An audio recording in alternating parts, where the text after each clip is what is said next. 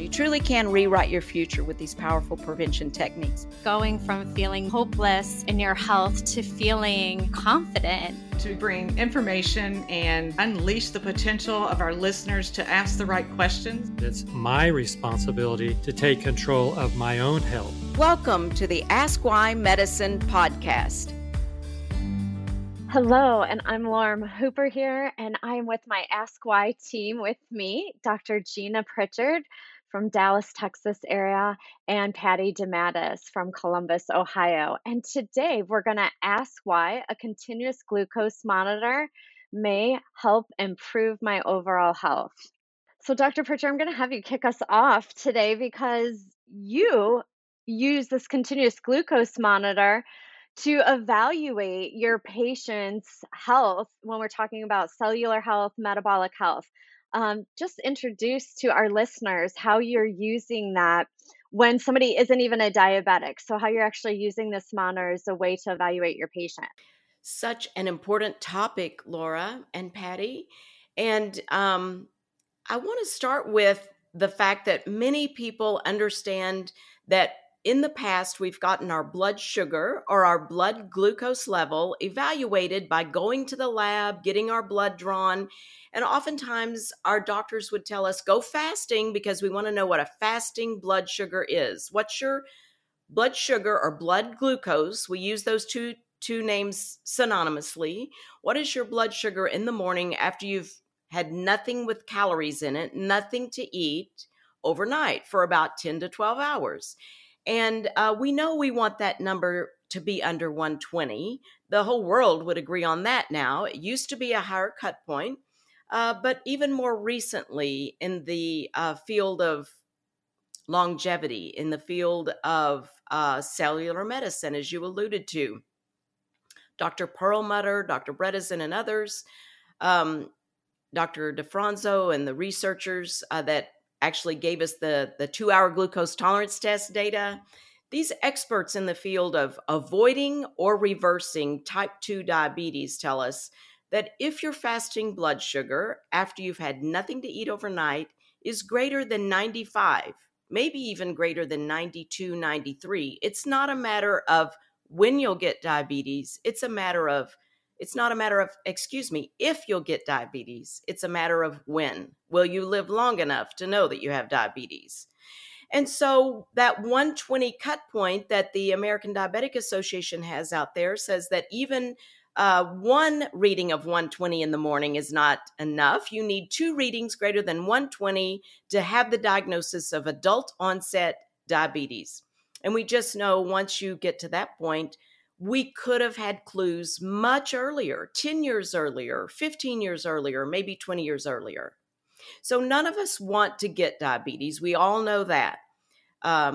It's a terrible disease. And if you have it for a long time, maybe even a short time, blindness can ensue. Like my grandfather, you can lose a limb to diabetes. It's a terrible disease. So we want to know very early. I say we want to know in pediatrics. A lot of pediatricians are trying to get an answer to this question as we see so much obesity and metabolic syndrome and high blood pressure and diabetes in, unfortunately, our children. But for sure, by the time you're in your 20s, you want to know your fasting blood sugar. But I say that's not good enough.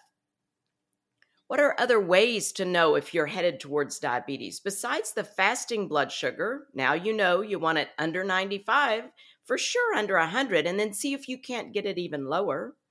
But many of the women listening during pregnancy perhaps had a 2-hour glucose tolerance test. So gestational diabetes can be dangerous.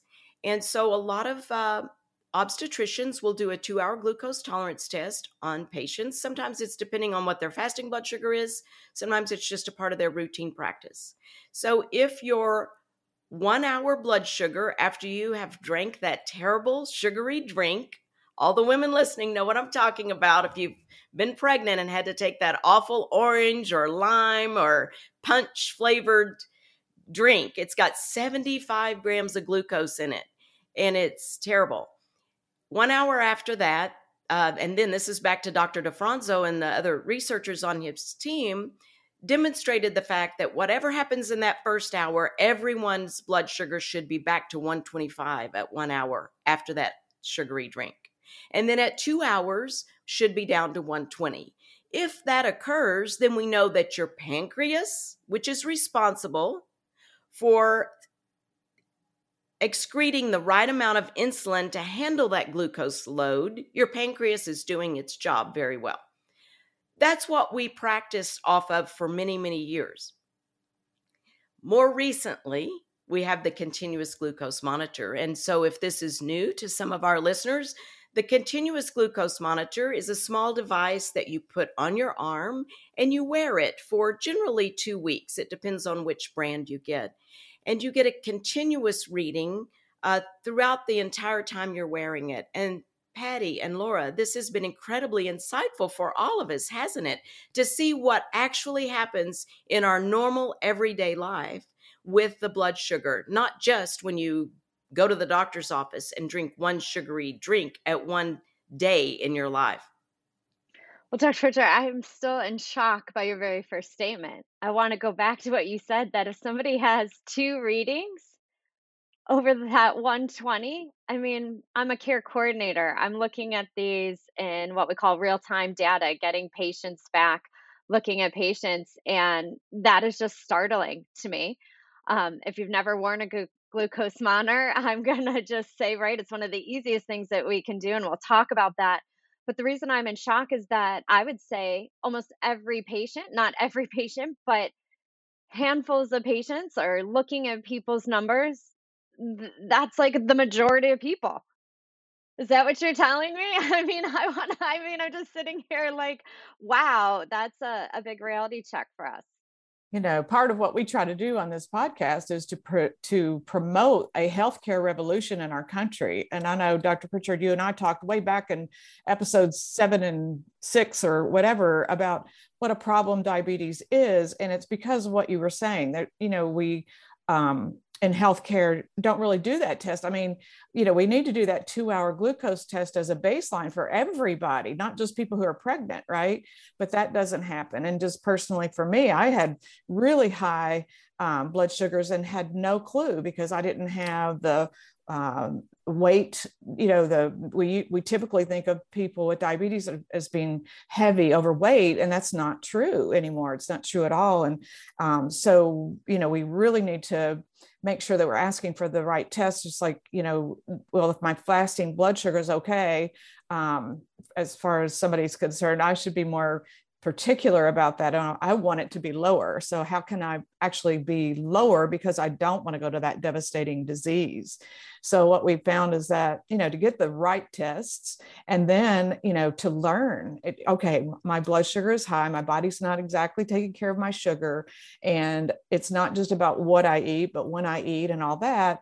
And we feel like most of the time we're doing a good job with our eating, but what we've learned with the continuous glucose monitor, I say we learned too much. It's way too much information for me because, it's like, oh, I got to change a lot of things to make sure that I'm eating at the right time or whatever, so that I'm not getting those spikes. And so I feel like when we give these monitors to people, they need to know, what numbers they're looking for, how to set up the goals, and how to actually start to live their life so that they don't get peaks and valleys, spiking and falling all day. The goal is to keep it nice and rolling like the tide, rolling really even, so that we're not having those spikes and falls and bad numbers to work with. So could you speak to that a little bit about what you're watching when you have a patient on the monitor? Yes, absolutely.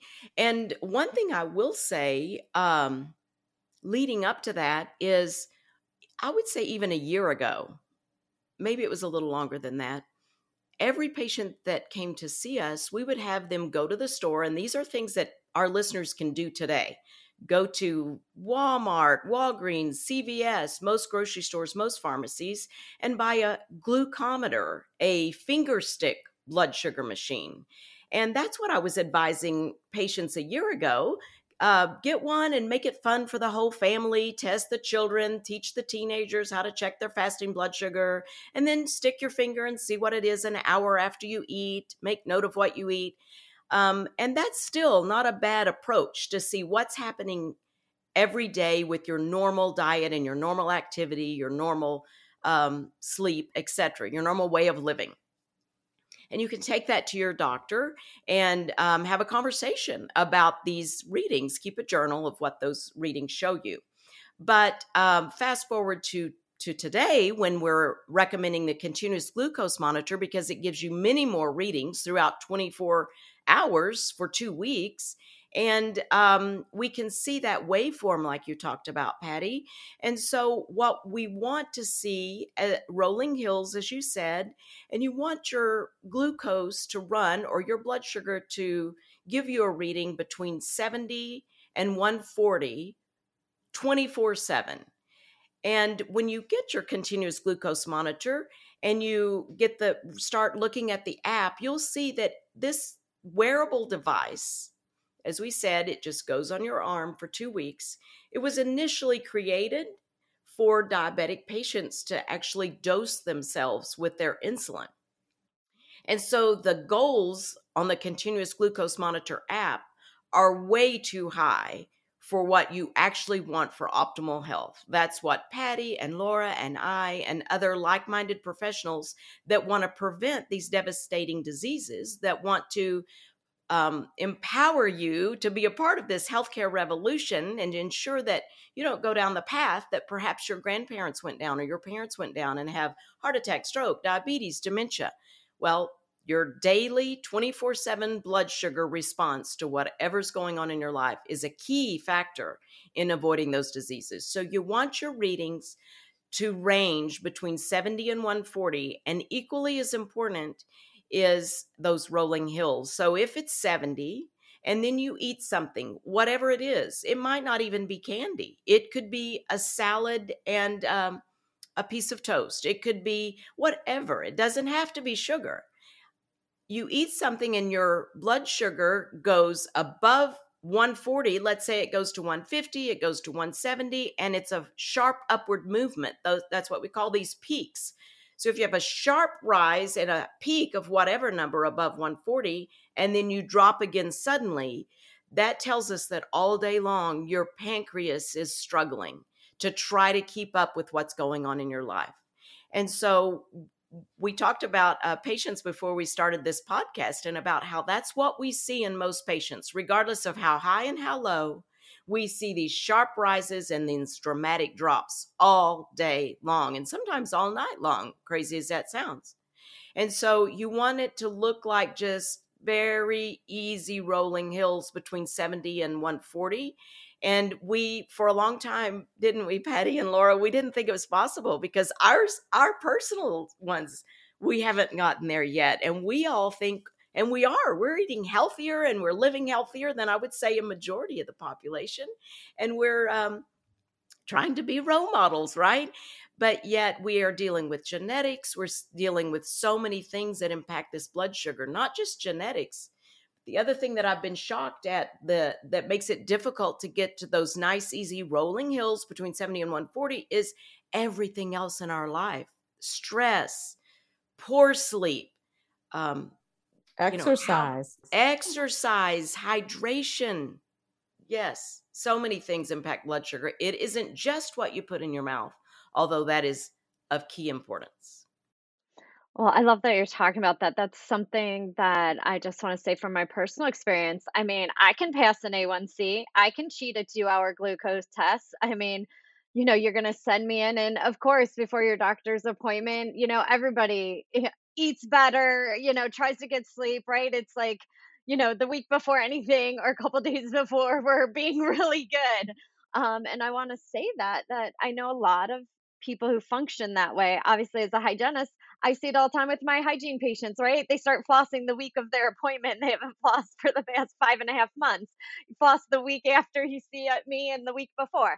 And so I feel like this is the same thing, is to understand that maybe on your blood work, if you're looking, you have been okay. You've been able to, what I call, kind of cheat the system, because that is that average. You would never know that you're spiking what you're talking about, Dr. Pritchard, maybe up to 140 and then falling drastically down at night into the 60s. And I'll share, that's exactly what I was doing. I'm going up to 126, falling down to 60. And so my averages, if you start averaging that out, yeah, the average isn't so bad. But it's actually like what you're talking about, that how hard is that on our body? And the other thing is, right, your head, you have insulin resistance. You cannot handle what is actually happening, the load that we're putting on. The other thing is, I do hear you saying 140, and I kind of want to clean that up just a little bit, because you're not being as strict as you would be with a patient. And so I know that you like your patients way under that. And so I want to speak a little bit to what that healthy number is. What would be ideal, like an actual ideal, perfect number? What would you say that would be for somebody who isn't worried about, like thinks I'm healthy, right? Nowhere near diabetes. What would you like to see that more range be, that closer range? Yeah, so I would say ideal would be to always have your numbers between 70 and 125. And we have seen a few patients like that. It's rare. And we've done these continuous glucose monitors between Patty's practice and our practice, Laura, on a lot of people. And it is rare to be between 70 and 125. It's rare between 70 and 140, but we've seen it. And really, the reason I say 140 is because back to Dr. DeFranzo and team, we really don't know during that first hour after you eat something, is it okay if your blood sugar goes to 135, let's say at 30 minutes, but then it comes back down to 125 by 1 hour? Nobody's really done a study to look at that, because we really haven't had this ability in real time with all of us out here living our everyday regular lives. And so I think that would be goal number one, is to get it between 70 and 140. If you're there, then we'll start to tweak things, because there's no harm in being between 70 and 125. But I like to check it a lot in that first hour, and then in that second hour to just determine just that, Laura. Like, does it go to 160 and then back down to 125 in an hour? Well, we know that's not healthy, but what is healthy is up to 139, 140, maybe. We don't know. So, Gina, you tell your patients then sort of how to set that, because it defaults, the continuous glucose monitor defaults to something a lot higher, like you said. And so you would tell your patients, we tell our patients that, you need to set your goals in your app, so that, you're not saying, oh, well, I'm good, I'm within the goal, but that's the goal that's not really for you. And then the other thing that when they see that they're getting out of that range, then we have to look at what we ate. And I know with myself, I would eat the exact same meal again. If I went really high and then had the drop and all that, I would eat that same meal again and take out something that I felt like might have been the culprit that I could have not eaten the next time. Like maybe I had a few bites of sweet potatoes or something like that, thinking that I could do that. And then the next time I ate the exact same meal, but left the potatoes out, then I could see that I didn't get that spike and fall as bad. So you learn what food's for you. Like I learned grain is really hard for me. I can't eat grains without spiking pretty high. So that's what the monitor really has done for most of my patients that I've been, talking with about using it, is that they learned, when I ate certain food like rice, it would make it go really high. So I left that off the next time and I was much better. So I think that's what the glucose monitor will really teach us is, what's the goal for me? What am I really trying to stay within? And then how can I do that with everything that I eat? Yeah, I think that's such a great example. And I think it's two things that it makes me think of. One is, it's so common. Like everybody says, do I really have to give up gluten? Do I really have to give up all grains? And we think about celiac disease, which of course, gluten is just absolutely has to be removed from somebody with celiac disease. But we also know it aggravates any kind of leaky gut syndrome or intestinal permeability, a lot of GI problems. So gluten is a huge problem, really, as are so many grains, because they are heavily processed. They're like a high calorie and low nutrient dense food. But to your point, Patty, the continuous glucose monitor is incredibly empowering for people that say, I think I can get by with some rice. I mean, even a sweet potato is a very healthy food. But if you don't pair it with other things just appropriately so, as you've stated, it can really throw things off. But grains are notorious. Regardless of your genetics, grains are notorious. And you hear that over and over again from all of our, people that, such as Dr. Lustig and others who have told us about the importance of eating real food that's not heavily processed. And it's not so much the food, but what we've done to the food. And I would say that's true of every category, except we really have to be cautious with those grains. But then another point, it's very empowering for the individual, but before they start with the diet, yes. But before you start beating yourself up over, I can't even have like lettuce, that wouldn't necessarily be true.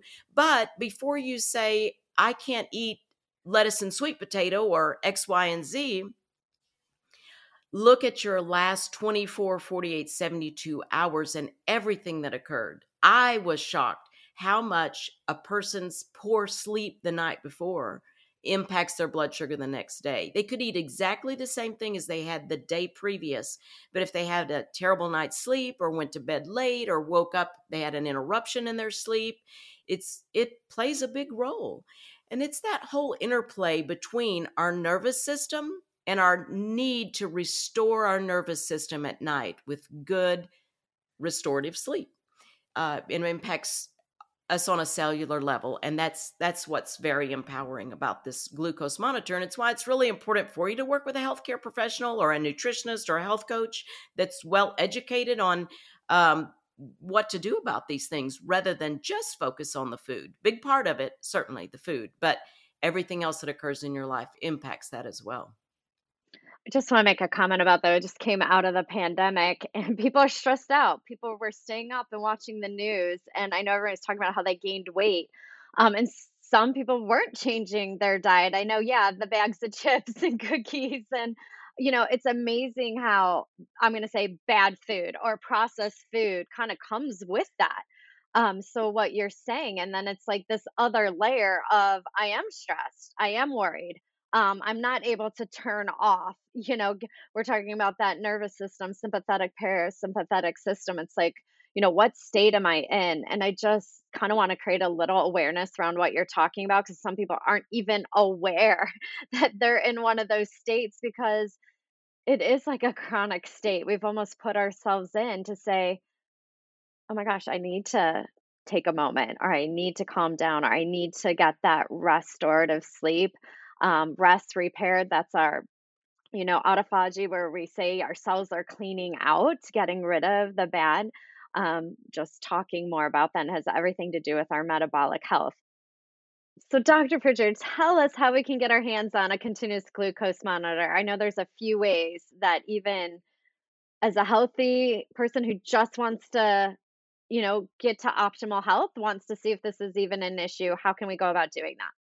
So I would say, first of all, these continuous glucose monitors are available over the counter in other countries. So if you happen to be listening and you're traveling to Canada, for example, pick up several of them and bring them back with you. That's one way to get your hands on a continuous glucose monitor. But if you're in the United States, it does require a prescription. And so just ask your healthcare provider. And if it's not something that your healthcare provider is comfortable with, I would say just seek out someone who is either is a healthcare provider that is involved in the integrative dental medicine movement, or that's a member of the American Association of Oral Systemic Health. You can look on their website, look for an MD, a nurse practitioner, a DO on those websites. Also, if there is a directory, or there is a directory on the Bredesen Recode protocol, as well as the Beldonin method website. So those are places that you can go and just look for a healthcare provider that is more prevention, disease prevention, and health optimization focused.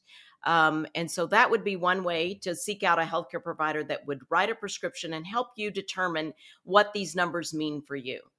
the other way that you can start to get an answer, and they, as I said, as we started out this podcast, is to buy the old-fashioned finger stick blood sugar machine. It's not as helpful, but it is, because you can't obviously spend all day sticking your finger and really getting these readings like you can wearing something for a solid 2 weeks. But it's a place to get started while you're trying to find a healthcare provider that will prescribe this for you.